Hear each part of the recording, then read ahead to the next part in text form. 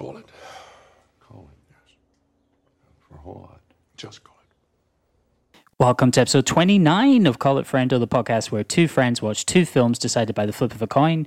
This week, myself, Andy J. Ritchie, and my co-host Donna Tiernan watched the films of acclaimed Australian filmmaker Cate Shortland, 2004's Somersault, 2012's Lore, and 2017's Berlin Syndrome. As always, this podcast contains spoilers for all three of the films right from the start. Check out justwatch.com for streaming and rental options in your region. Please follow Call It Friendo podcast on Instagram, like the Facebook page, leave a review on iTunes or any or all of the above. If you'd like to get in touch, please send us an email at callitfriendopodcast@gmail.com. Or alternatively, you can go and petition Cate Shortland to send us a copy of Black Widow. That will suffice. Thank you.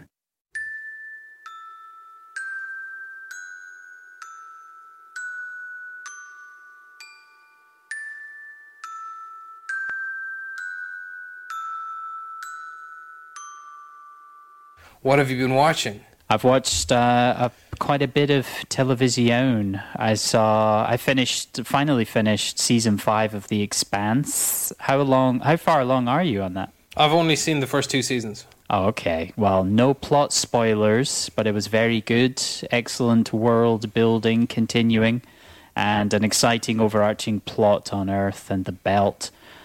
So all good except for... Did we talk about Cass Anvar before? Anvar? Who's that? The look on your face. It's the actor who plays Alex Kamal, the pilot. They're like the main character. The Texan-y pilot guy who's like Hoss. Not the main character. He's one of the four. Like the Indian-looking fella. The Indian. I think he's like Egyptian, maybe, or Persian. Sorry, I think he's Persian. I think Indian-looking is okay. Listen. I think you're a disgrace. You're a disgrace. That may I might be. actually hang up this Zoom call. Yeah, so anyway, mild spoilers. These are only mild spoilers for The Expanse, but he Me Too'd a bunch of young girls. So they had no choice but to fire him and write the character out of the show. But they did it in the most, like, Poochie died on the way back to his home planet way. That it's so badly undercut the tension of the finale. That was just the most disappointing part. When you finally get around to seeing it, it really doesn't work. So did he do his Me Tooing after he had shot season 5? Or did the revelations come out? I think they already knew, before they filmed season 5, but they held an internal investigation. And the investigation decided that, I'm sorry, Cass Anvar, but you cancelled. It sounds like Amazon Studios might have boosted the statistics, like the homicide division in Baltimore, a little bit, just to get through to the end of the fifth they were season. Juking the stats? Yeah, I think so. They knocked a couple of Me Too's off. Yeah, potentially. But I'm guessing you haven't read anything of the books either, right? No, I haven't. But here's the Me neither. Okay, so the reason I space out TV shows like this is there's so much good stuff, and I just find that I think you're right to do it. Binging, like, I just lose the taste of what I'm watching. It's even happening to me now because I'm just watching so much of The West Wing season 2, and sure, there's like 22 episodes. So I'm almost like I'm just done episode 20 there, and it's almost like I've kind of stopped noticing it, and it's so fantastic. Like, The West Wing is just terrific. But yeah, this is exactly the reason why I space things out like that. But I'm loving The Expanse, everything I've seen of it. And I've heard it only gets better. It gets so much better. Yeah, it gets so much better because they keep expanding everything. I mean, they're filming a season 6, which should cover the next book in the series. And then I think they're going to have to take a long break if they ever come back, because they have to compensate for a time jump in the narrative. I haven't read any of the books, but I hear they're great, and it's like such a good example of how good something can get when there's more trust put in the audience. Sure, absolutely. I found, it took me a while to get through the first season, I remember, but when I got to about halfway through season 3, that's when it really kicked into gear. When you see the ring gate things, slight spoilers, but yeah, it's a solid show. Well, apparently Bezos is a big fan, which is why he continued to fund episodes. with That's Amazon. cool.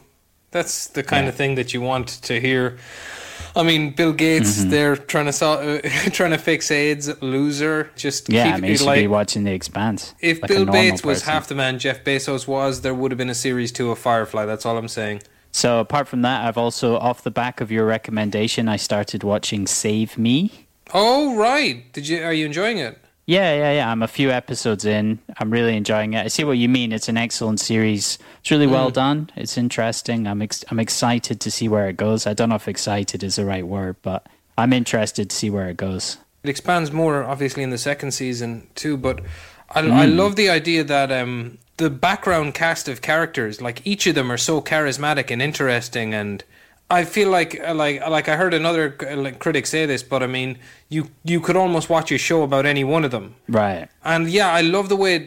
I mean, all of them, you get glimpses of this, but Nellie is such a fully realized character. Yeah, I don't want any spoilers, but the fact that there is a season 2 at this point, like for me, I'm 3 episodes in season 1, so the concept of a season 2 is like, why the fuck is there a season 2? So I don't want to talk about it any further. I'll have finished it by the next. I guarantee I'll have watched all of season 1 and 2 by the next episode. Yeah, I believe 100% sure. Yeah, I'm going to steamroll that. My last thing, which I'm sure it's something that you've watched too, so it can lead into yours, but the other thing I watched was the first episode, of course, of Falcon and Winter Soldier. All right, what you think? Yeah, so well, I thought it was pretty lightweight, but I'm sure it's going to get a lot better. I didn't think there was much to the first episode. I'm looking forward to seeing Wyatt Russell as the new Captain America, but yeah, it was fine. It took me longer to get into WandaVision. This just feels pretty throwaway so far. I don't know if it's going to develop into something meatier, but I'm happy to just whack this on and not really worry about it, like not really have to focus on it particularly. I'm generally not that nitpicky of a watcher, really. I like the Fast and the Furious franchise. I'm not that picky of a watcher. Okay. I enjoyed the opening action scene in this. I enjoyed all of the stuff with Bucky Barnes, but and I texted you about this. One decision in the plotting was it was so unbelievably stupid. I don't know will I be able to get over it, because the way that was introduced, that's going to be a continuing thread in the show, that Falcon cannot get credit. I just think that's a damning indictment of the American financial system. Well, I banking also in think, general. doesn't the banker say that basically anybody who disappeared in the blip can't get credit? Yeah, I don't know. I don't know the point of that scene particularly, just to be like, are they not just trying to set up that these heroes who saved the Earth are in a shitty position and no one actually really cares? Yeah, but it's just anymore? lazy. No, because they're going at it. I would agree, it's not great. I agree with that. They're going at it kind of. Okay, I'll give you this. Recently, I rewatched the first Iron Man film. Now, fair enough, the Incredible Hulk film is absolute garbage, but just to show some of the potentials that the Marvel Cinematic Universe is capable of. The script for that first Iron Man film is so tight. Everything syncs up nicely together. It really just all works so well. And I just thought that, I don't know, because they're clearly strumming a little bit on the race guitar with the Falcon not being able to get the old credit. race guitar, yeah. And it's just I would be fine with them doing it. To be honest, I had expected it from the moment Steve Rogers gave what's his name? Falcon. Okay, fine. From the moment Steve Rogers gave Falcon his shield, I was expecting something along these lines. But Frank Alkin. What is his name? I don't Anthony know. Mackie. What's the character called? I have no idea. Falcon. Falky Man. Falco. Anyway, yeah. Amongst other things I've been watching, I finished Apple's second season of Servant. Now, have you seen any of this show? The M. Night Shyamalan? Okay, wait. Let me tell you. Sam Wilson. That's it, Sam Wilson. So the premise of the show is there's a couple, Toby Kebbell and Lauren, what's her name, from 6 Feet Under, who they lose a child, and Not nice. the wife has a complete sort of a psychic break, and in order to help her cope with her grief, she's given a synthetic kind of a baby doll. At the same time, a lady arrives responding to a notice that they had given out when their baby was alive for a nanny to come. So it's Mary Poppins. This lady comes, but then all of a sudden, midway through the first episode, seemingly by magic, she seems to have brought the baby back to life. So it continues on so far for 20 episodes, about 30 minutes each. There's cults. There's Rupert Grint playing Lauren, what's her name's alcoholic brother, and he's just absolutely excellent.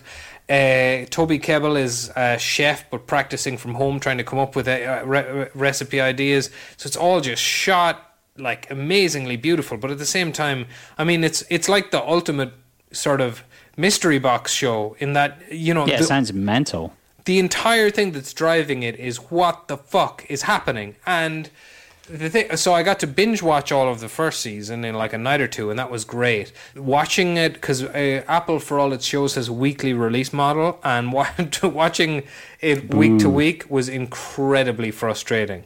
I tried to, on multiple occasions, just say, oh, sure, I'll just save them up and cash them all in later, but I couldn't do it. But in the end, like, if anybody wants to just hop on board the train now, they get to binge watch 2 seasons, and I guarantee it'll be just as much fun. Because it's great fun. What else? Oh, yeah, I saw the grimmest film I've ever seen in my life. The grimmest film I've ever seen in my life is Snowtown, directed by Justin Kurzel, actually written by the bloke Sean Grant, who wrote Berlin Syndrome. So there's your connection. I think they have the same cinematographer as well, those 2 films. Could be, but they're just I'm worlds. pretty sure. No, I mean, because Somersault and I think Lauren Berlin Syndrome have the same cinematographer, but I think also Snowtown. Because I think Laura I can see more of a connection with. Because Kurzel went on to do the Assassin's Creed film, That's I remember, right. which I haven't seen. No, me neither. No, it looks awful. But that's 100% going to be in the toss in the future. That would be good. That would be a good one. Yeah, that would be a good one. I mean, how else are we going to get around to watching it? Anyway, there's literally no other way to watch that film. Yeah. So, is there any film that you can think of that has just genuinely affected you in a really bad way? Not Chronicles of Riddick. No, I mean, the one that comes to mind. The one that comes to mind for me is the first time I saw Requiem for a Dream. Oh yeah. That was the former title holder. I walked out of the cinema. Yeah, I walked out of the cinema and I just went like, "Oh, the world is awful, and this is all shit. What are we doing? What are we doing here, folks?" And I had a very similar experience with Requiem for a Dream, and I only ever watched it once. I've seen it like about 10 times, which is probably not a good idea. Are you joking? A lot. I'm not joking. I've seen it so many times. Oh my god, I could never bring myself to watch it again. Honestly, the thought of it would give me trauma, really. And I haven't seen it for a long time, but I have seen it many, many times. Similarly with Snowtown, I cannot understand why anybody would watch this film more than once. It's excruciating in parts. Okay, so the basic story of it is there's just this kid. Like at the start, close to the start of the film, you see him get molested by his mother's boyfriend, but like it's not in a showboaty movie kind of way. It's just like the boyfriend volunteers to look after the boys one day, and then it cuts, and he's taking pictures of them in the nude. So all this horrible stuff happening in the background is just dull and evil, and it's all pedophilia and rape and something. All of a sudden, enter the mother's new boyfriend, who's just this charismatic, brutish force of nature, and you see the oldest of her sons kind of get groomed into violence as opposed to sex, and basically start taking part in a series of murders of homosexuals, drug addicts, and pedophiles with the mother's boyfriend. And it is it's just one of those films that's just the degradation in every section of every frame. There's nothing good happening. It's so like, and oh my god, I like, and the worst thing was I stuck it on in the middle of the night when I was staying up with my baby, and oh my god, I almost had nightmares. It really affected me, and it was the kind of thing as well that like I was telling Belen about it the next day, and of course, you know, like generally speaking, when you tell people about films like this, they want to watch them, and I was like, well, like really, you get so many. I want to watch it. Oh, dude, you don't need to. Don't. It's so rough. Although, do and tell me what you think of it, because honestly, I'll never watch it again, ever. It is quite famous for. I mean, it's a film that I've heard about as being traumatic, as the same way that you describe it. So yeah, I'm excited. I will certainly never watch it again. And I'll watch anything once. It actually took me so long to watch. One of the reasons it took me so long to get around to watching Lore is because I envisioned it to be really dark. But the reality of it was that it didn't. I didn't find it as affecting as I thought I would. Anyway, we'll get to that. Like we'll pop right into this week's films anyway. But one thing I'll say is, this is where you can very clearly draw the line between things like Lore and something like Snowtown. But the better example I would give you is, have you seen Manchester by the Sea? Yeah. Now, Manchester by the Sea is a heartbreaking movie, yeah? But it's simultaneously very beautiful, and I think it's more centered on love than ugliness, let's say. Right. Snowtown, it's also very funny. Yeah, it is. It's hilarious. Snowtown is an ugly ass movie, and it's about evil. It's really trying to get to the center of some fucking evil, and yeah, I don't know. The closest I can think of those two kinds of worlds colliding, like, you know, sadness and evil, and maybe the evil overtakes it, like the, you know, what might be good at the center of the picture is maybe Schindler's List. But I think even in the case of Schindler's List, you know, something of the beauty of the story kind of wins the day in the end.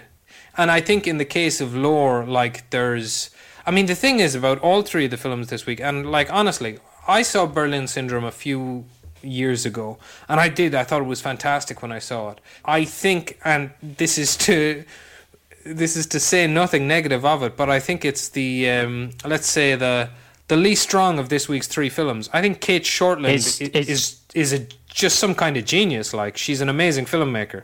It's so strange that, like, when I think of Kate Shortland, I put her into the same category as, like, Lynn Ramsey or someone like that. I prefer Lynn Ramsey's films, but I think she has the same way of visual storytelling, really effectively marrying visuals with audio and focusing with a lot of close-ups and really... The key point for Kate Shortland's films is I feel like she really gets the viewer into the mindset of the characters. Yeah, no, that's almost, it. Exactly. Almost like you can't escape.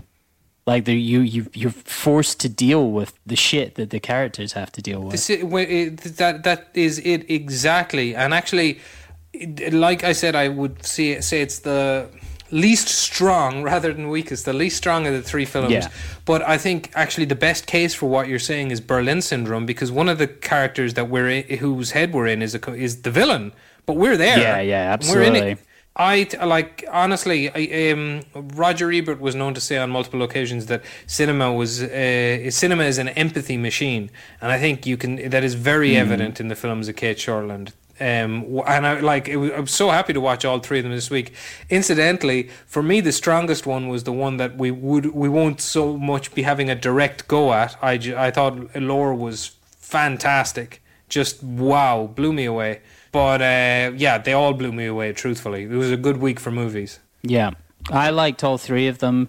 I mean, Berlin Syndrome is a bit more conventional, but then also less conventional because it gives you the perspective of the victim and the villain, as you said. So you really get into both of these characters' minds. Anyway, kick us off, because I got loads to say about everything. Somersault is a 2004 Australian coming-of-age drama written and directed by Kate Shortland, starring Abby Cornish and Sam Worthington. This was Shortland's debut film. It won a whole host of awards in her native Australia and was screened at Cannes in 2004.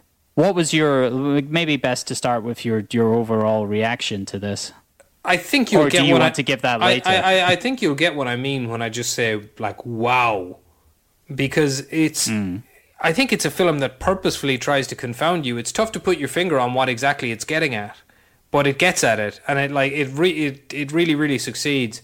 There's one moment in particular that I thought just sort of zeroed in on almost exactly what it was getting at. But I mean, it's. I don't know. I was blown away by it, but I mean, I'm going to have to watch it again. Like, I'll have to. I was just going to say, it's kind of disappointing how difficult it is to get hold of it. I think it might be streaming on Amazon in the UK. I'm not sure, but like, I don't know about you, but the copy that I got from my local Blockbuster was skipping a lot. It was like a 1080p HD TV DVD from that Italian Blockbuster, and it was just like, it's disappointing to not see something like this, like well maintained. There's a bunch of these films, like low budget films, that are just, they're gonna fucking fall away into the sea. They're not being properly maintained. No, that, and like that, like this is the, I don't know, particularly when like you've used Lynn Ramsey, but I mean, like Terrence Malick would be another good example, particularly when it's these films that are shot in this ethereal way.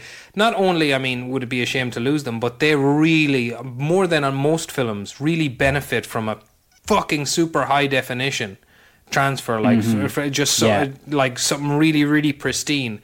Something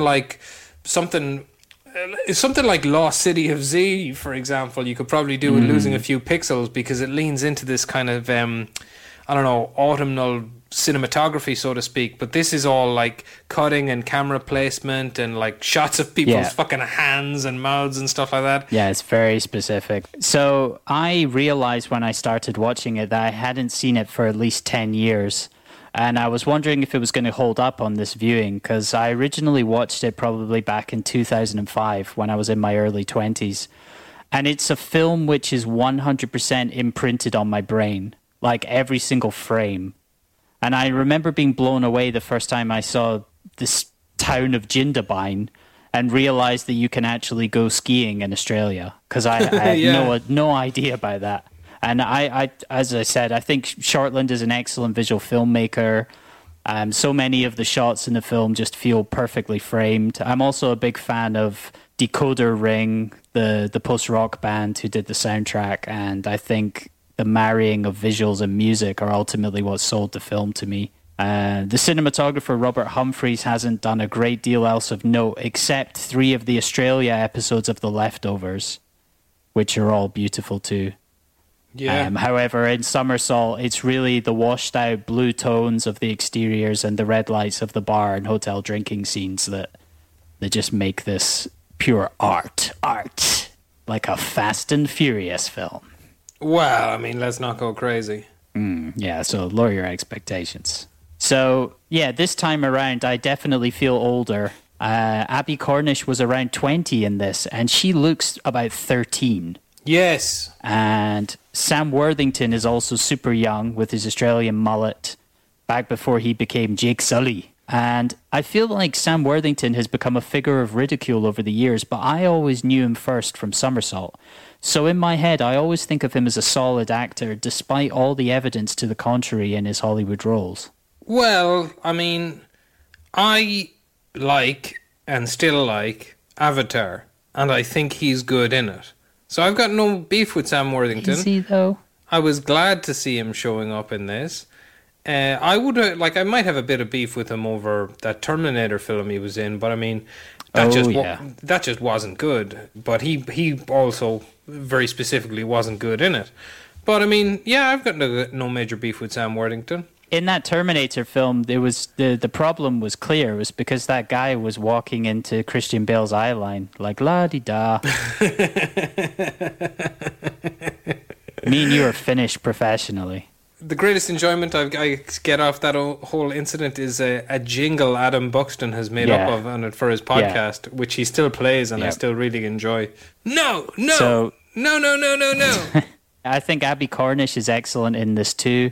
I don't know if you know, but she's a rapper as well. She raps under the name MC Dusk, and she even opened for Nas on his 2015 Australian tour. That's ridiculous. Yeah, check out Dusk. She's put out some more music. I don't care if it's true. I wish I didn't know that. You should get that into your life. You should know that she does the rap. She's a rapper. She's fucking annoying. Just thinking about it. I haven't seen a lot of Cornish's work, but I'm happy to see she's in with Martin McDonagh. She was in 7 Psychopaths and 3 Billboards. So she's got that going for her, as well as being MC Dusk. She was also in the Jack Ryan TV show with John Krasinski. Right, with the old Jim, with playing the character of Jim from The Office. Yeah, Tim from The Office in America. Going back to Somersault, the one aspect of the film that I was interested in revisiting and reevaluating is the inclusion of the character with Asperger's, who acts as a cipher for the 2 main characters and the audience to better understand their own emotional problems. I think that's what you were referring to. No, I don't know. I assumed that's what. No, that's not. Okay, well, intriguing. Okay, I'm interested to see what you will have to say. That would riff on what I'm talking about, certainly. Okay. Well, we'll come to that because I've gone into quite a bit of detail on that side of things. So the film starts with Heidi, played by Abby Cornish, living in Canberra with her mom and mom's boyfriend. She's 16 years old. She seems to be on the spectrum. She has poor emotional cognition, a general inability to grasp the effect that she has on other people, and she's extremely sexualized.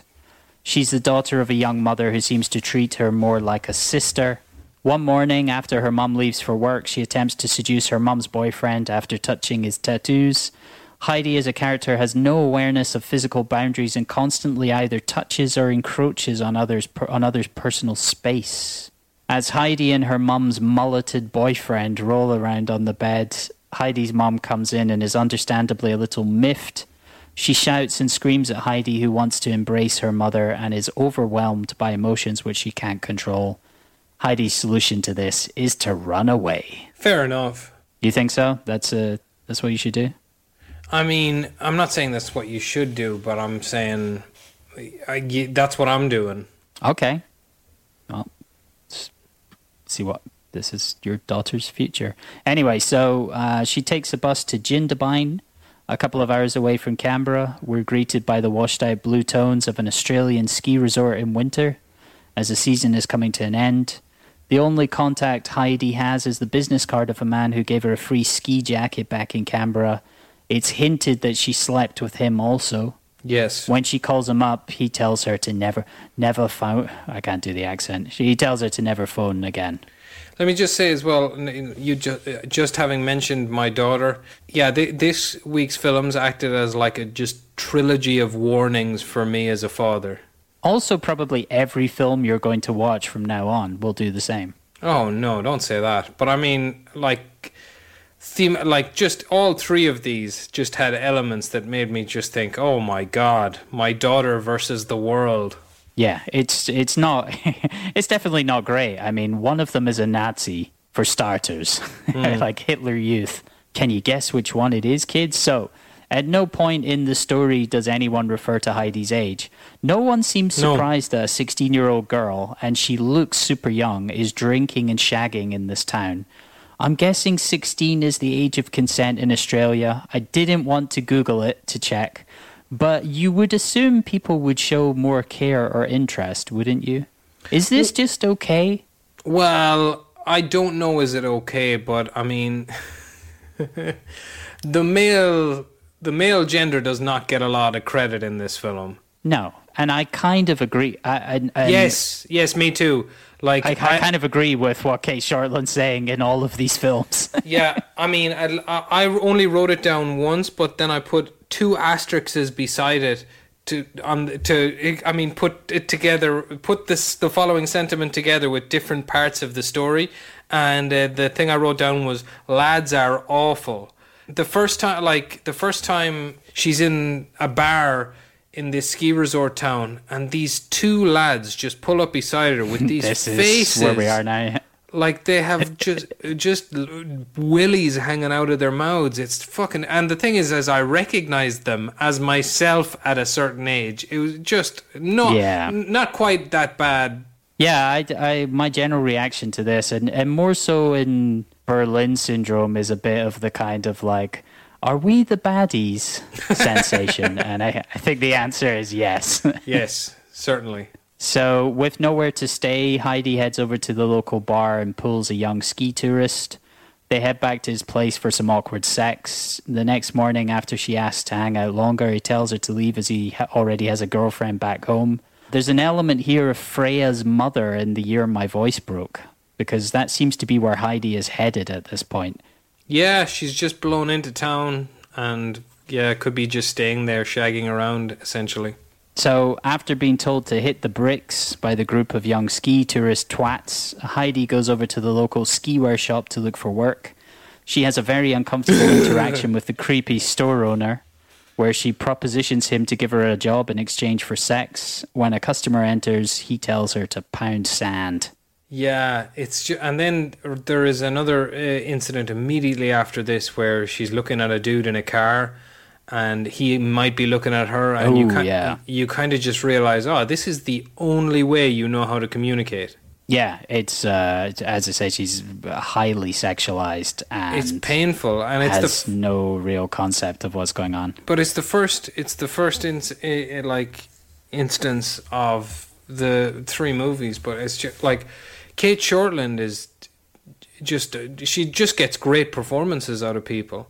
I mean, all three films are really, they're nothing without the players at the center of them. And I mean, Lore has an ensemble cast of characters because there's such a big journey going on, and all of them like fully deliver. But I mean, here, when it's just like revolving around Abby Cornish's character, we learn so much of her, even her inner world, just by little cuts of the camera and cuts of her face. There's a thing in the film, it's not quite explored, but it doesn't really need to be. She's very attracted to aesthetics, like beautiful things, patterns and stuff like that. And you kind of just get, I don't know, like one thing, it made much more sense then later in the film where we run into the kid with Asperger's, but I wrote down like innocent or a psychopath, but that's only on account of the way she communicates with people. But the way she communicates and inhabits the world is sort of a different story. It's very, very interesting the way they do it, and very effective. Well, these scenes where she's interacting with creepy old men are punctuated by Heidi wandering around next to the lake. She plays in a fantasy world, playing childhood games. Throughout the film, she keeps a journal, which seems to help her decipher her emotional responses and the emotional responses of others as events unfold. And she keeps a record of all the nice, pretty things that she sees. So Heidi heads back to the bar where she runs into Joe, played by Sam Worthington. They spend the evening flirting before Joe takes Heidi to the local hotel where they have sex. The next morning, Joe heads back to his parents' farm where he lives. The introduction to Joe's home life hints at the root of some of his own problems, which mainly seem to stem from an emotionally unavailable father. Yeah. There's a revelation coming up about Joe, which for me was just the way that was pulled off. Okay. I thought was the highlight of the craft of the film. But I want to so you say you saw this 10 years ago. Did you suspect the last time I watched it 10 years ago, not the first time? Okay, the first time you the first time you watched it, do you remember being surprised by the revelation about Joe? Yeah. I mean, well, surprised is the wrong word. Yeah, because it's funny because the Wikipedia plot synopsis for the film says something like, Joe has above average luck with the ladies. So yeah, that's kind of surprising because you're like, oh, okay, well, he seemed to be doing quite well. He seemed to be doing quite well. I would never have suspected a thing. I'd love to have it off with her. Well, it's funny that you're coming to that as well, because the owner of the hotel, Irene, lets Heidi stay on another night while Heidi goes to look for work, eventually finding a job at the local BP petrol station. Aha! You have tungsten hot tipped as the screws. So yeah, at the Goldfinger. same time... At the same time, Joe's introduced to one of his mum's friends, a middle-aged man named Richard, who's recently returned from living in Paris, the old gay Paris. Now that Heidi has a job, Irene lets her rent out her son's old apartment at the back of the hotel. Joe goes over to help Richard pull his tractor out of a muddy field. That's not a euphemism. And in conversation finds out that Richard is gay. Well, yeah, okay.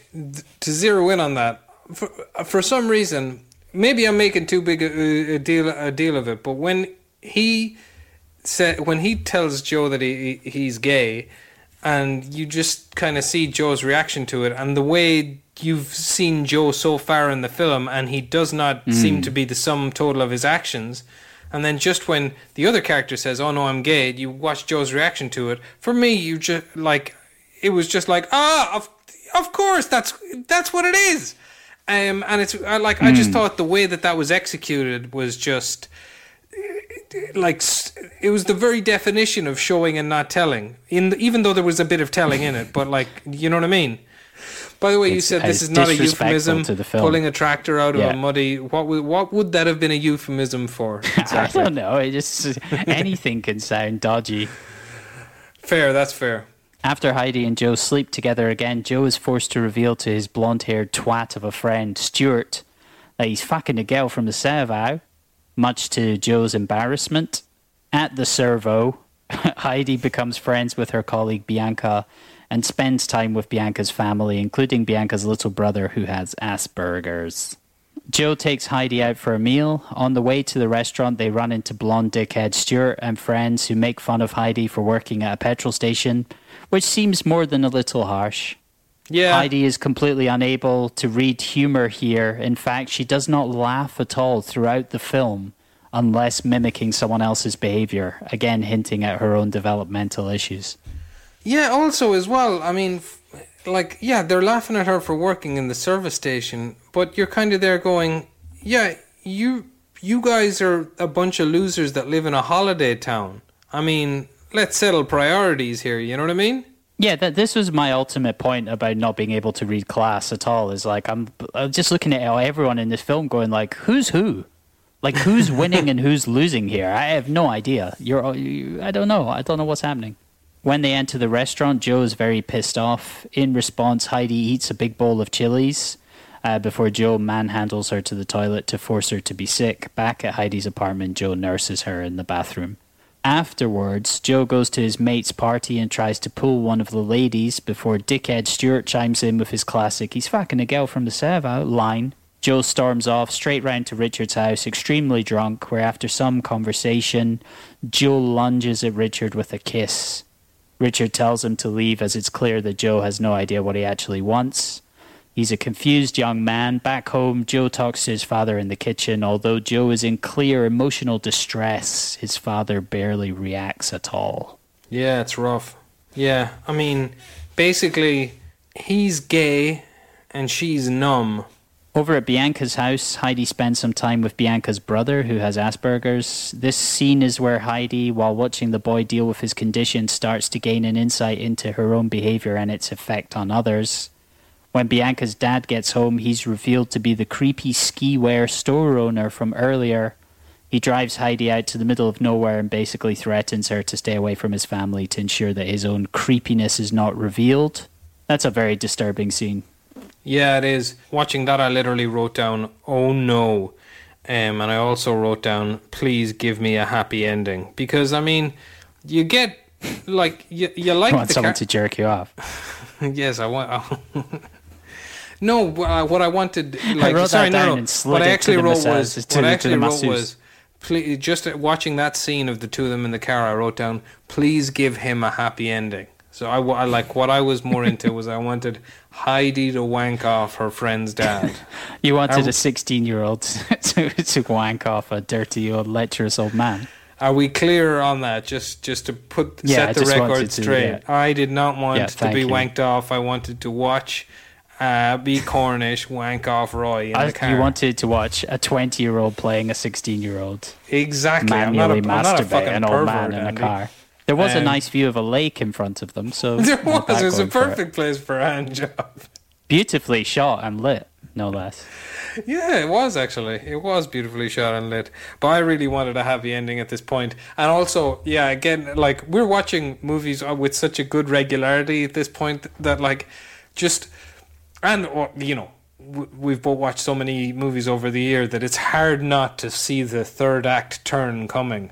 Yeah, And, yeah. You're just going, oh no, it's going to Kind be, of expect the worst. I know it's what going you to mean. be, it's going to be shit for a while now, isn't it? You just know when Yeah. that happens. You even know when actually the second she's riding the horse through the field with her friend, you're like, oh, it's about 50 minutes into an hour 40 film. Oh no. So rather than being masturbated by Heidi, Bianca's father instead tells his daughter that Bianca. No, sorry, wait. Okay, so rather than being masturbated, this is not written. Obviously, I'm just putting this in. It's forcing me to keep it. Okay. I'll change. No. It's like forcing this to be maintained. So Bianca's father reveals to Bianca that Heidi propositioned him. When Bianca is angry at Heidi at work the next day, Heidi flips out screaming and then aims a hose at the window from outside while Bianca cowers in the petrol station looking genuinely terrified. She does seem mildly terrifying. She is, because she doesn't have any boundaries. There's no real limits. Heidi goes back to the local pub, this time meeting two more ski tourist douchebags. She takes them back to her flat, and they give her some weed. When she's almost comatose, one of the young guys tries to rape Heidi. At this point, Joe bursts in and beats the shit out of the Justin Bieber-looking date rape prick. Not the one you would expect to, though, right? Yeah, the other guy has a much creepier vibe at the start, but then he's the one who kind of backs down and goes like, whoa. Yeah. What are you doing, bro? And one thing I really enjoyed about the scene where Joe beats him up is, so I don't know, you're just trained to expect from movie cliches that he will proceed to punch him about 10 times in the face. It's bloody, yeah. Taking out the frustrations of it on his own life, and then all of a sudden the characters are going, whoa man, maybe there's something else. But like, no, he punches him exactly as many times as this cunt deserves to be punched in the face. I liked that because I thought like it was satisfying, and your man deserved it, and you're like, yeah, good, I'm glad you got punched in the face. But that's like a proper Australian countryside beating of like, yeah, it's like the limit. It's how it used to be back in the good old days. You know, you would just get beaten the right amount for the crime that you committed, and that's fine. And that's how it was, and it was good, and it was right. This is strangely the other creepy guy who's not the rapisty one. He references Weekend at Bernie's too. That's right. And we talked about that last week, that was bizarre. It was a mad coincidence, talking about wasn't Weekend it? at Bernie's too. It's insane. But I guess every Australian film references or is connected to Weekend at Bernie's too, probably. That's why. The next morning, after this event, after Irene and Heidi argue, Heidi reveals everything about running away from home. Irene convinces her to call her mum, who drives over to pick her up. Before she leaves, she says goodbye to Joe. Both main characters appear to have come of age, at least in terms of making emotional progress. As Heidi is driven home, she looks out the window at the passing wintry landscape. The end. The end. Did you have an Happy outcry? ending. I didn't, but I did look at it and go, oh my God, I have aged. It is me who has got old, and these characters have stayed the same age. Was it I who came of age? Maybe. That was a I very certainly came. Matthew McConaughey and Dazed and Confused kind of sentiment there. Yeah, no, well, I cried when she hugged her mum. Anything to do with parents gets me. I need to be shown a little, I need to have a picture of the emotion with the word printed under it. And then that really helps me to know how to react in those situations. I'm only half joking. That's the worst part. Yeah, but for me that is the picture of the literally I could be manipulated by something written by Nicholas Sparks if it showed like a father making up with his son in a certain I would just that would just break me apart. What's the worst film that you can think of that affects you emotionally? That got a cry out of me. I mean, I don't know, man. All sorts of stuff. It's a difficult question because there's so many options. I watched a video of Tracy Chapman playing at the Free Nelson Mandela concert today on YouTube. Oh, I could see that, dude, definitely. Yeah. I cried. Okay, so, let me something more. Well, I'll tell you what. I was a film critic briefly for a magazine in Ireland, and one of the films I got sent to review was the first Paddington film. Now I know since then Paddington has become kind of famous for this. But back then it was not so, and when people got posted the reviews when people got posted the assignments that they had to go and review Paddington, certainly in my head I was going, fuck, I gotta go review Paddington, and it really took me by surprise how good it was, and I was really shocked by the fact that in the closing minutes of the film I found myself crying. But I can't think of anything that just out and out dumb. All I know is once I got started crying in films, for me that's the orgasm of cinema. If it makes you cry, for me that's the best thing. Yeah, I again, if anything is, I can be manipulated by, especially music. I think music, I'm very affected by music. The soundtrack of films is very important to me. It's part of the reason why I really like Somersault. Because can you go on?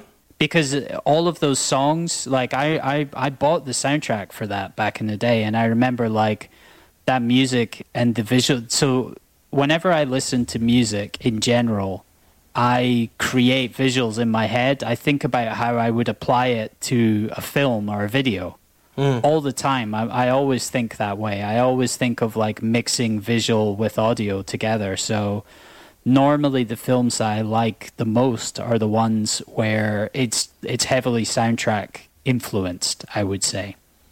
Can you think of something soundtracked particularly well, not just of these films we watched this week, but in general, something that might occur to you?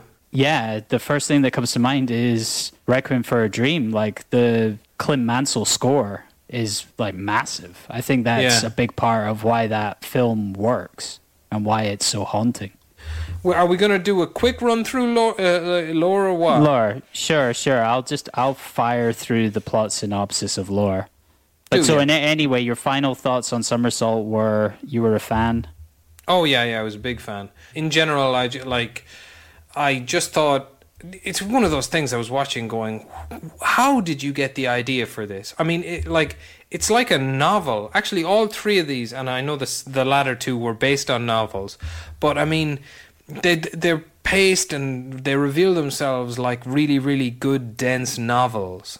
And that is, it's just a fine mixture of camera placing, editing, soundtracking, her getting good performances out of people. She's the real deal. She's just a terrific director, which, I mean, this would have come up later in it, but I might as well say it now.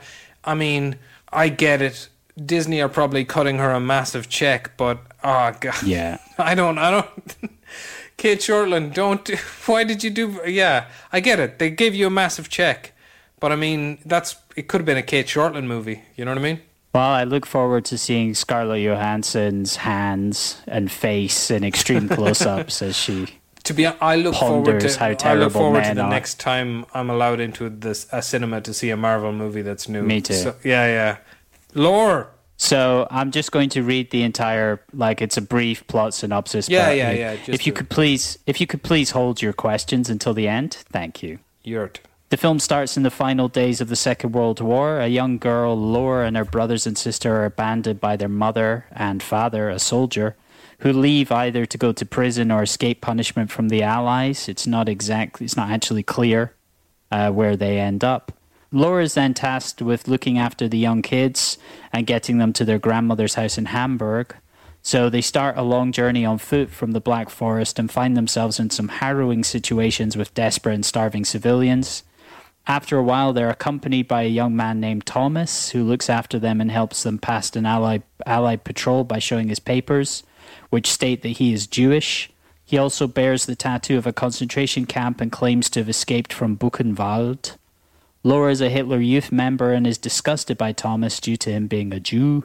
However, as their journey continues, she finds herself attracted to him, finally begging him to stay with them. It's fair to say she's a little conflicted. While they are moving from one Allied-controlled zone to another, one of Laura's brothers, Gunther, is killed. Also, Thomas bashes in the head of an old man with a rock, and Laura is racked with guilt over the incident. After finally reaching the train, Laura's brother Jürgen secretly takes Thomas's papers, and Thomas is forced to get off the train and leave them behind. Afterwards, Jürgen tells Laura that Thomas, in inverted commas, was not actually a Jew, but had in fact stolen the papers. When they finally reach their grandmother's house, Laura is tired of all the bullshit, refusing to follow civilized table manners and then smashing a number of her granny's porcelain figurines because fuck you, Nazi hypocrisy. The end.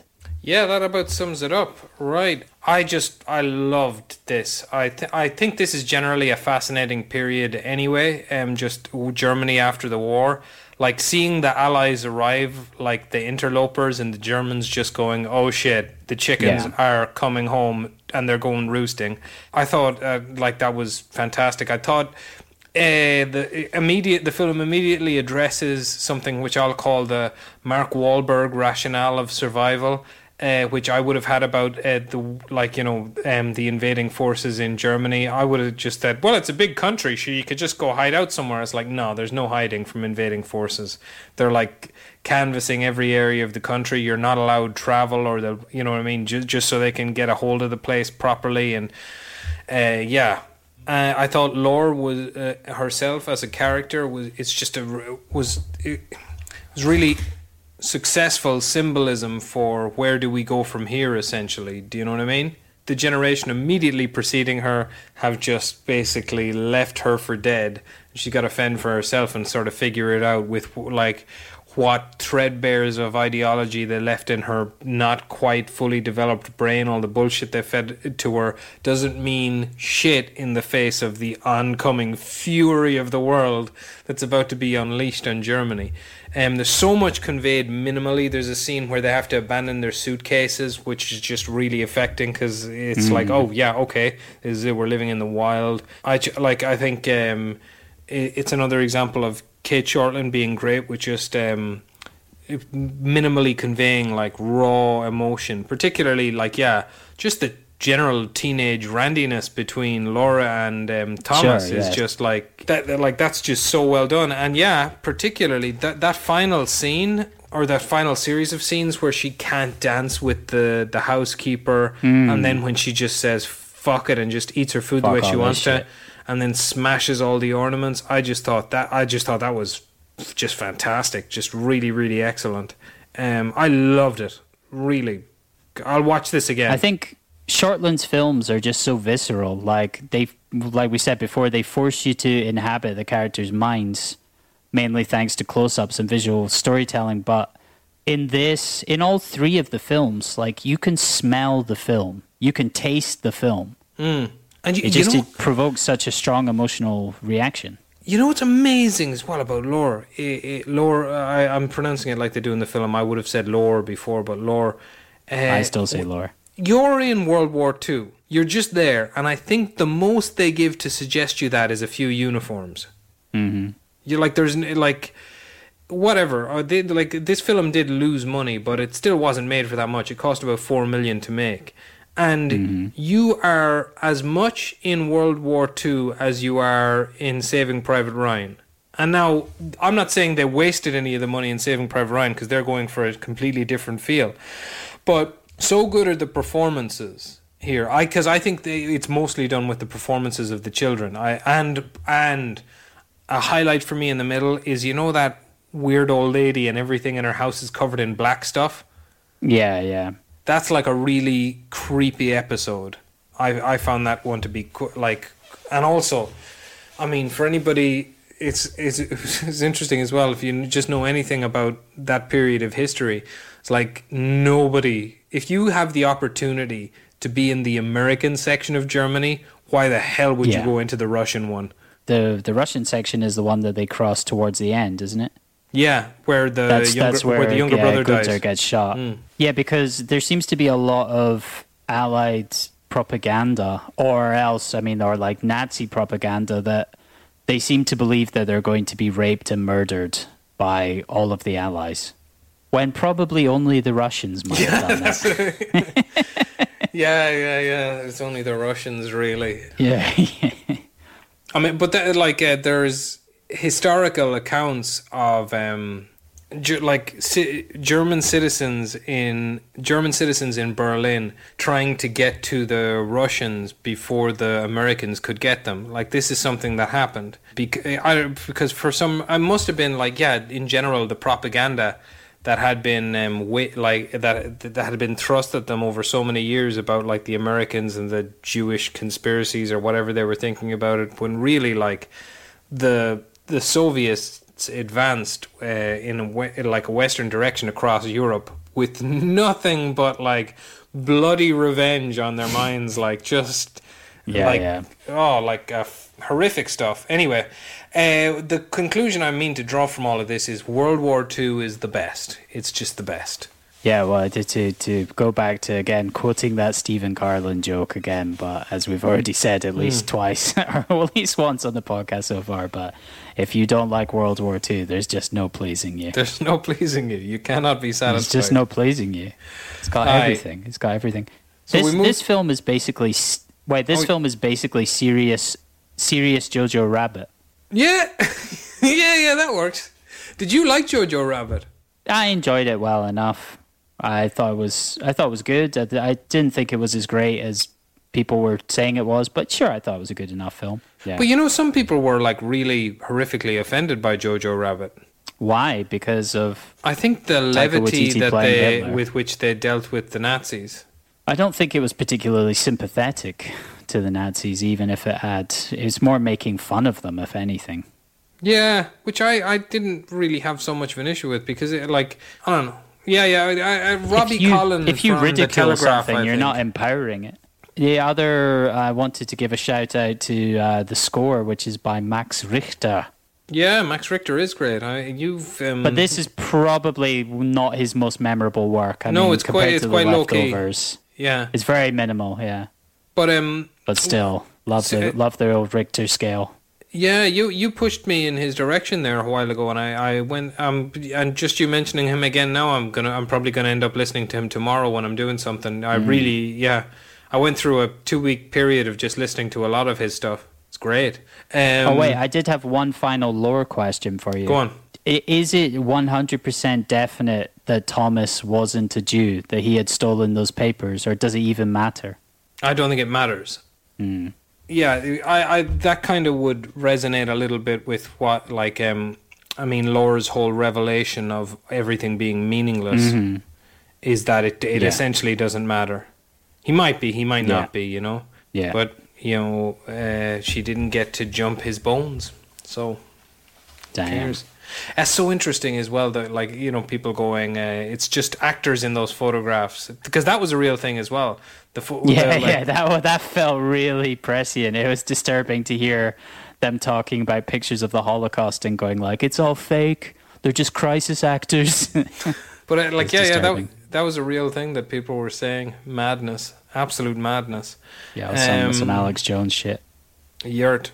All right, let's whip out her most recent film. Well, it wouldn't have been had Black Widow been released yet, but anyway, the one that we should have seen, Black Widow. Yeah. So Berlin Syndrome. Berlin Syndrome was released in 2017, starring Teresa Palmer and Max Reimmelt. I'm gonna say Max Reimmelt. Based on a book by Melanie Houston and then adapted by Sean Grant, who also wrote Snowtown. It's definitely her most traditional story structure. It's a simple enough setup, but I mean, it's it's simple. Like, I don't know. For some reason, what it made me think of was, the Jonathan Demme movie, Something Wild. I have not seen that. I listened to a podcast about Something Wild last time I was in Tokyo. Bizarrely, I remember walking in the streets listening to a podcast about Something Wild, a film that I've never seen. So if anyone's listening to this and they haven't seen the films, good on you, but I've done that myself.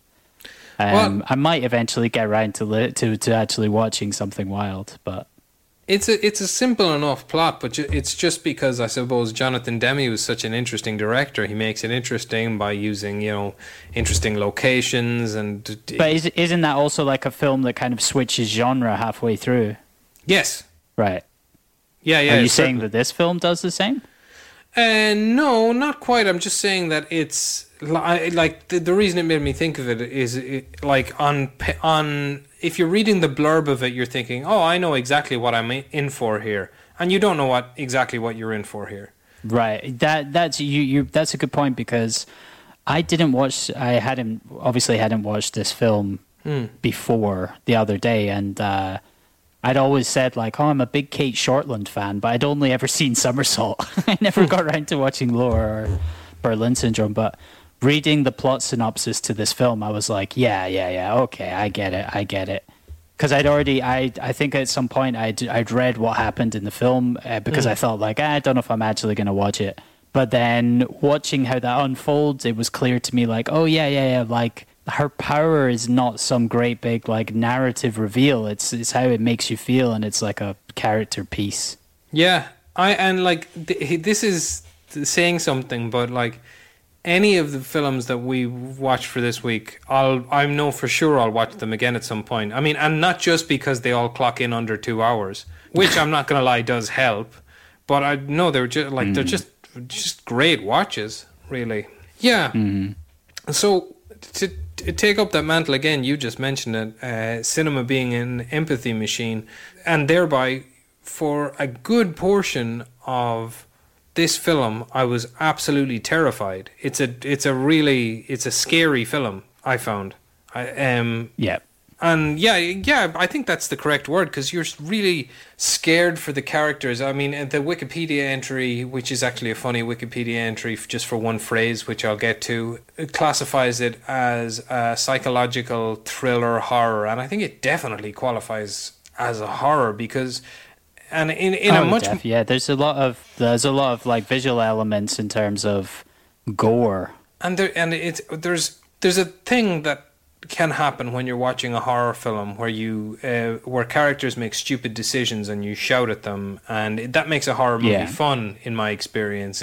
But it's just a different type of horror movie. Don't go down to the basement, you idiot. But this one is scarier for the fact that I don't think Claire does anything stupid here. I think she's like, her situation very, very quickly becomes hopeless. I should get around to explaining what happens to the poor girl. Even though, I mean, honestly, if you're listening, hopefully you've seen it already. So anyway, Claire arrives from Australia to Berlin because that's a city where I imagine Australians people travel when they can. You're a big Berlin fan, right? Yeah, I was thinking about that. I go... For the last 5 years, I've probably gone at least once a year. And do you get a good impression of the city from this film? Yeah, there's definitely there's scenes where she's walking around and it's very clearly places that I've been before, and you get a sense of the city, but as soon as she's in the apartment, it's kind of game over at that point. Anything else that you see is from... everything else you see is from Andy's perspective. That really freaked me out, the bad guy's called Andy.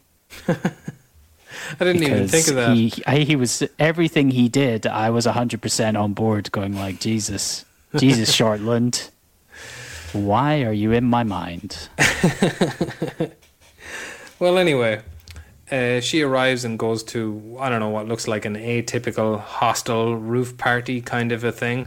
That felt very Berlin to me, actually, that section.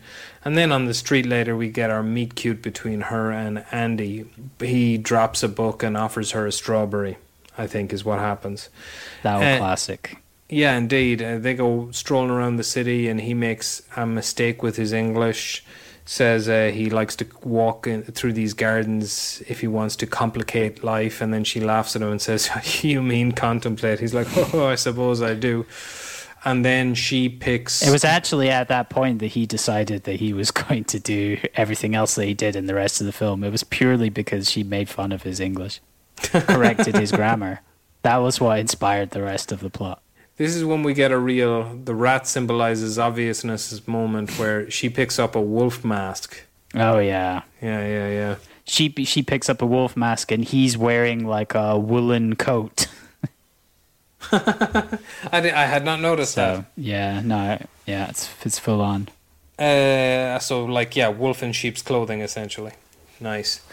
Anyway, then he drops her back to the hostel. She's supposed to be going away the next day, but she decides to stay, runs into him in the same bookstore where they had met the day previously, and long story short, back to his place. Boom. Shagging session. So Claire doing Andy. Claire doing no work to undermine stereotypes of Australian girls in hostels there, unfortunately. She's a strong, powerful woman and she's doing what she wants to do. It's just unfortunate that she ran into the wrong guy. Indeed, yeah. So then all of a sudden, we're off with him at his job, watching him teach classes, interact with his colleagues. One of his colleagues seems to fancy him a little bit. Another one of his colleagues is Lou from Little Britain. Or is it Andy? I don't know. Yeah, I think is it Andy? Are they all called Andy? Yeah. The one who's in the wheelchair. Yeah, exactly. You're referring to? Yes. He's not in a wheelchair in this film, but yes, looks like Matt. What's his name? Matt Lucas. Yeah. Anyway, so there we're seeing the way he is in class and his job, and I suppose that makes for an interesting dynamic, because then I mean you just get to see the guy seeming like a normal person, and then you get to see him later being a monster, and he's a monster in a very just creepy way. Anyway, what happens is essentially, yeah, they had a bunch of lovely sex the night before. As he's going down on her, she seems a bit nervous, and he says, "Don't worry, no one can hear you," which we get very comforting. Yes, indeed.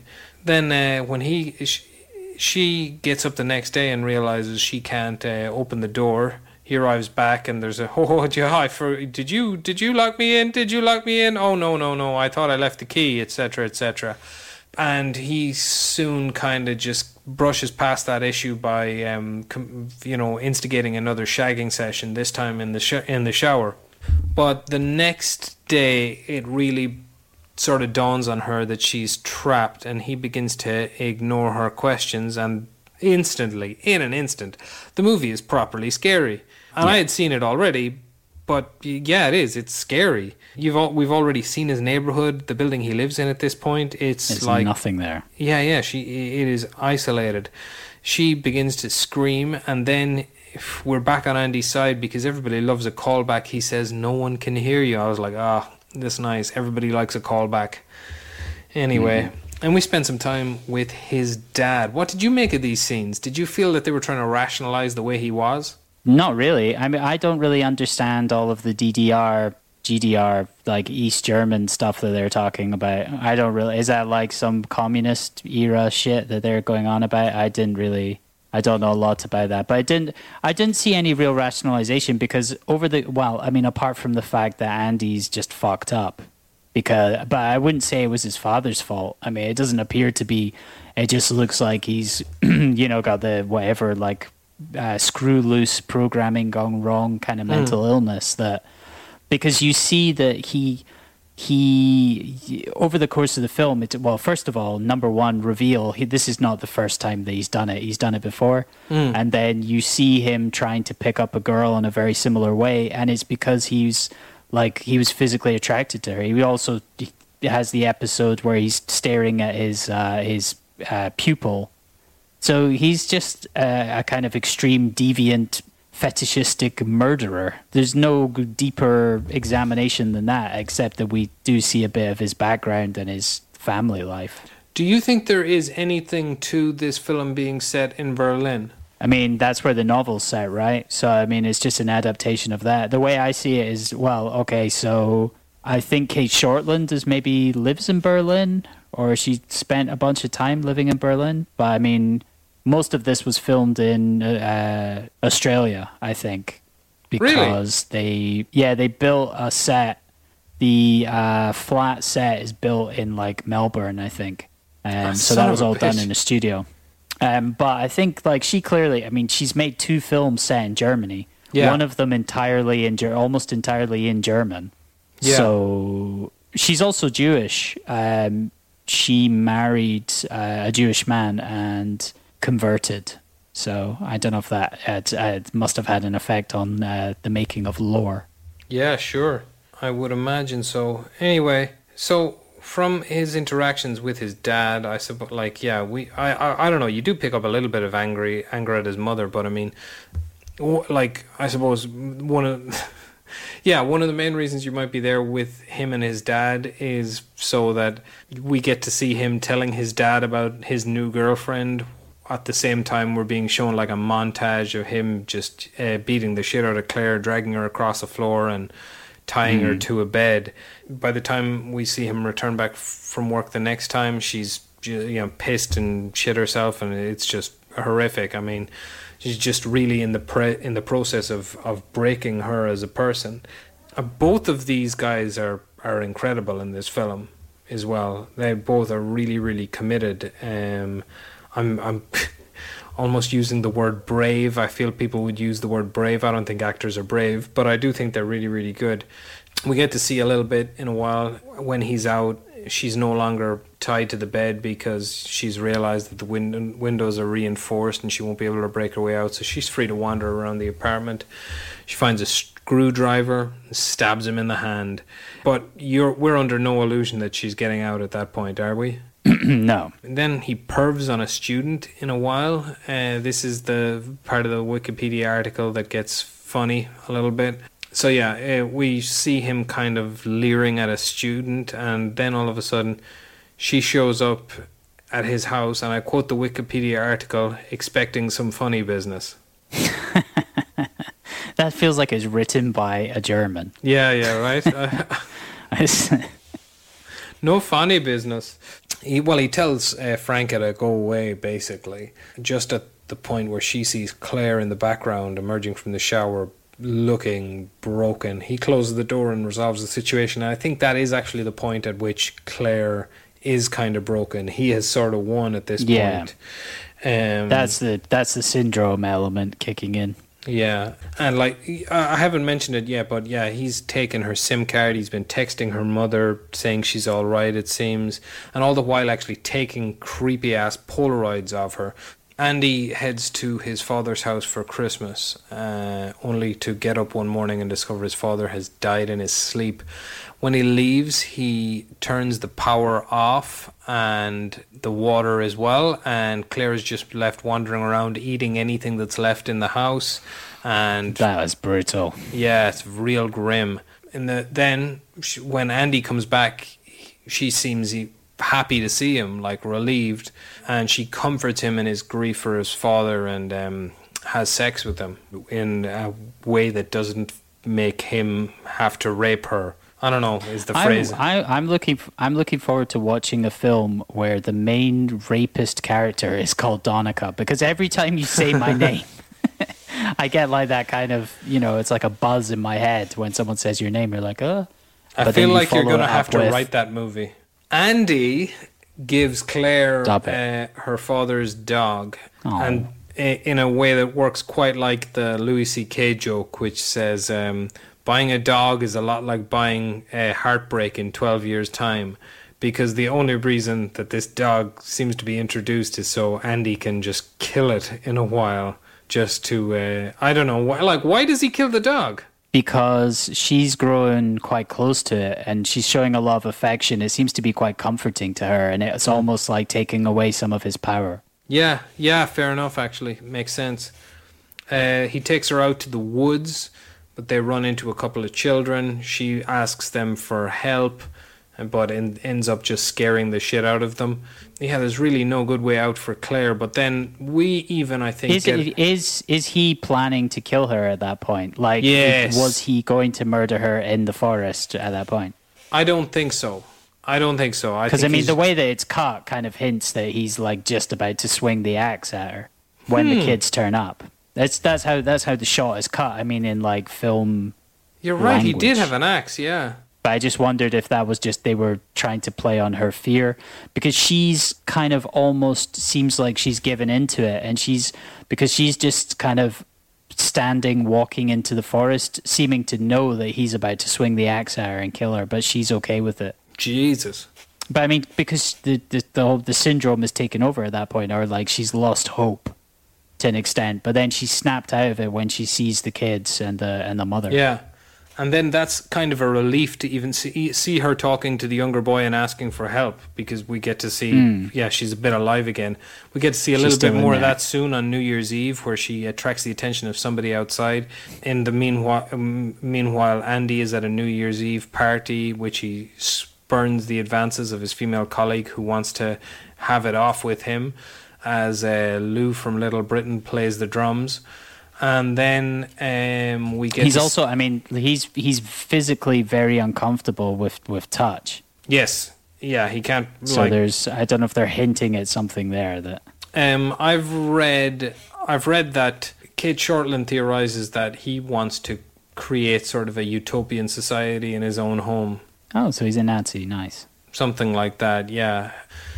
Because, I don't know, his mother left the GDC the second she could and abandoned the family, and he wants to... That's what Kate Shortland has theorized. I don't think that's necessary to know, which is maybe why it's not included in it. Yeah, because I don't like that. It doesn't it doesn't neither. explain why he's like as much of a deviant as he is, and like he wants to torture. He wants to kind of hurt and torture these ladies.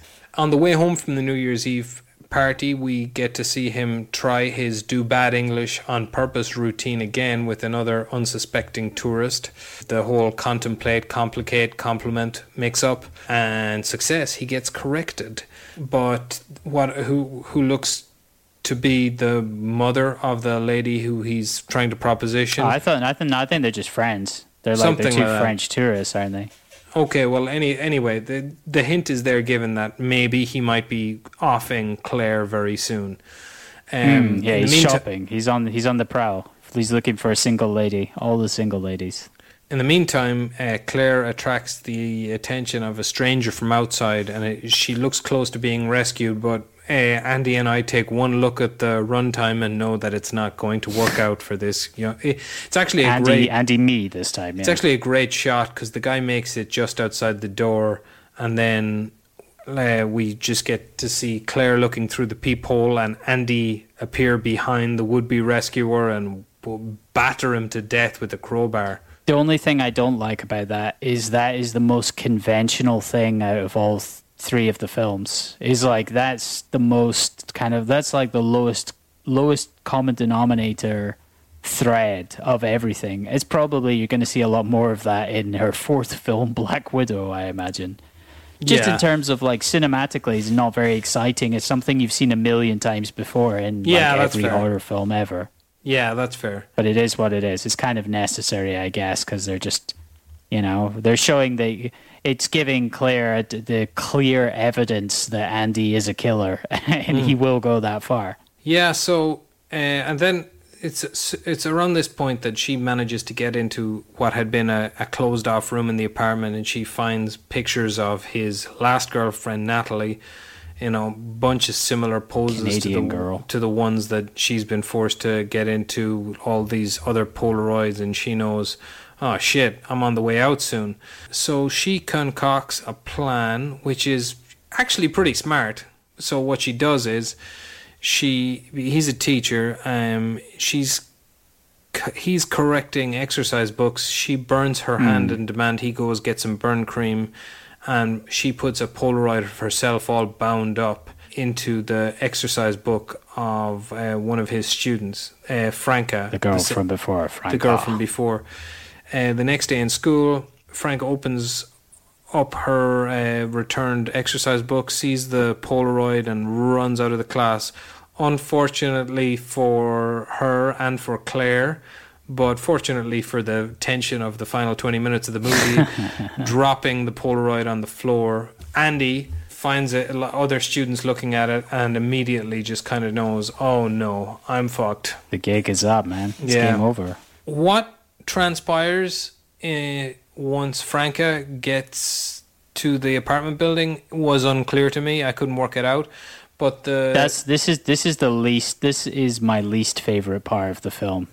Yeah, agreed. It didn't make much sense to me. I didn't understand what happened. Because they've already, why did they choose to remain in the building? Because so Frank has obviously got back somehow. They've smashed open the box where Andy keeps his key to the door.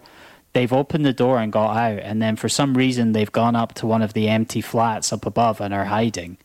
And so Andy gets back, goes into his flat, and hears noise from upstairs and is like, oh, okay, I guess they're upstairs. And then does a kind of cat and mouse chase thing, which ends up with him getting reversed and getting tricked. Claire traps him back in the flat. But I mean, why didn't they just get the fuck out? Yeah, I didn't get that. I didn't know what happened. But I did think her initial plan was very good. But I suppose you just need that tension in finishing. I mean, or at least, you think you do for this kind of film. I mean, overall, it's like we said at the start, is the most conventional setup of any of her films, and I suppose the ending is the most conventional in the end.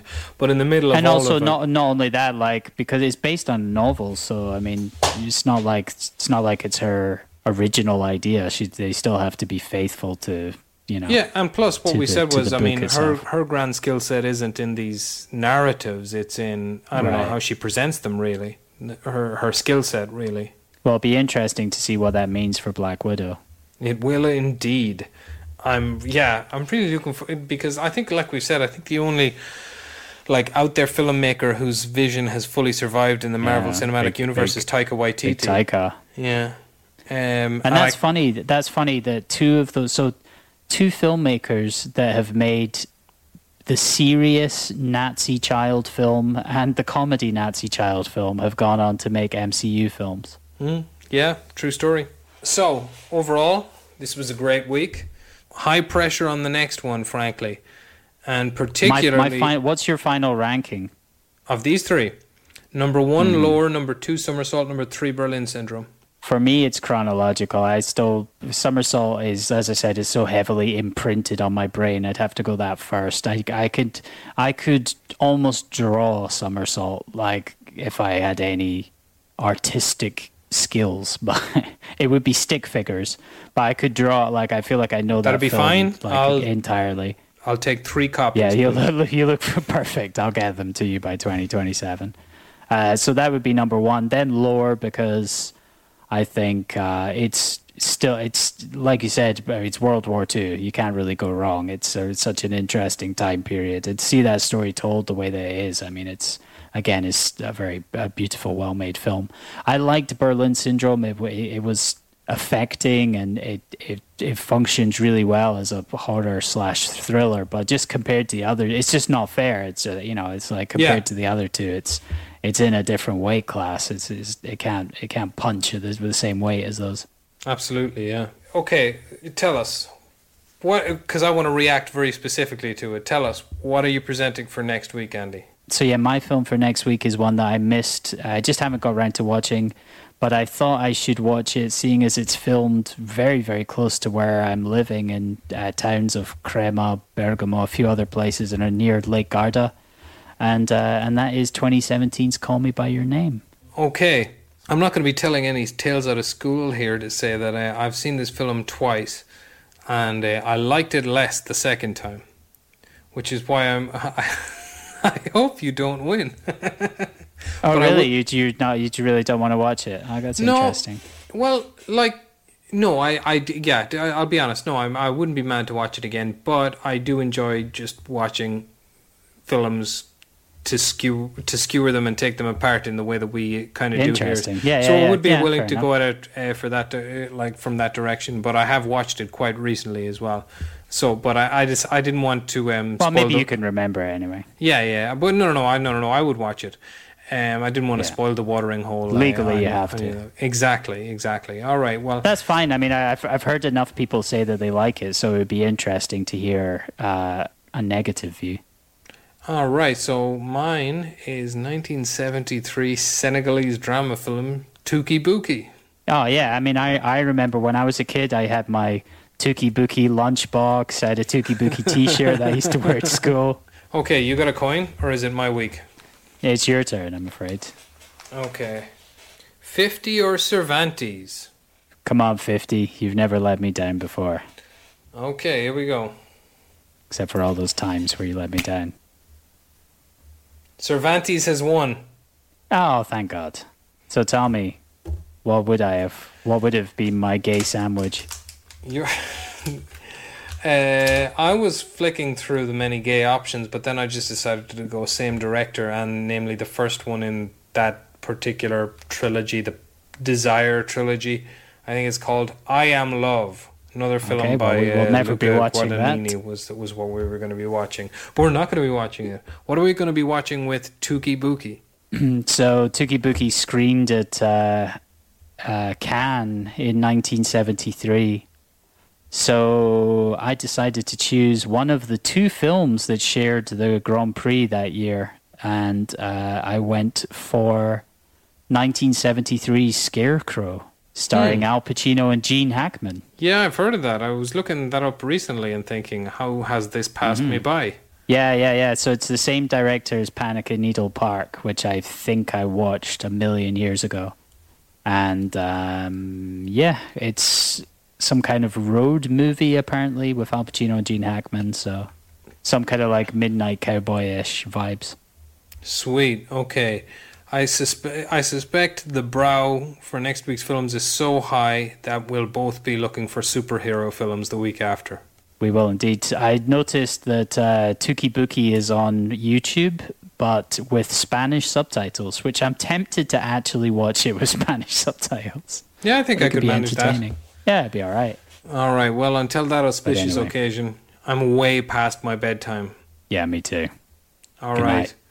Peace out, hombre. Be good. Bye. Call me by your name.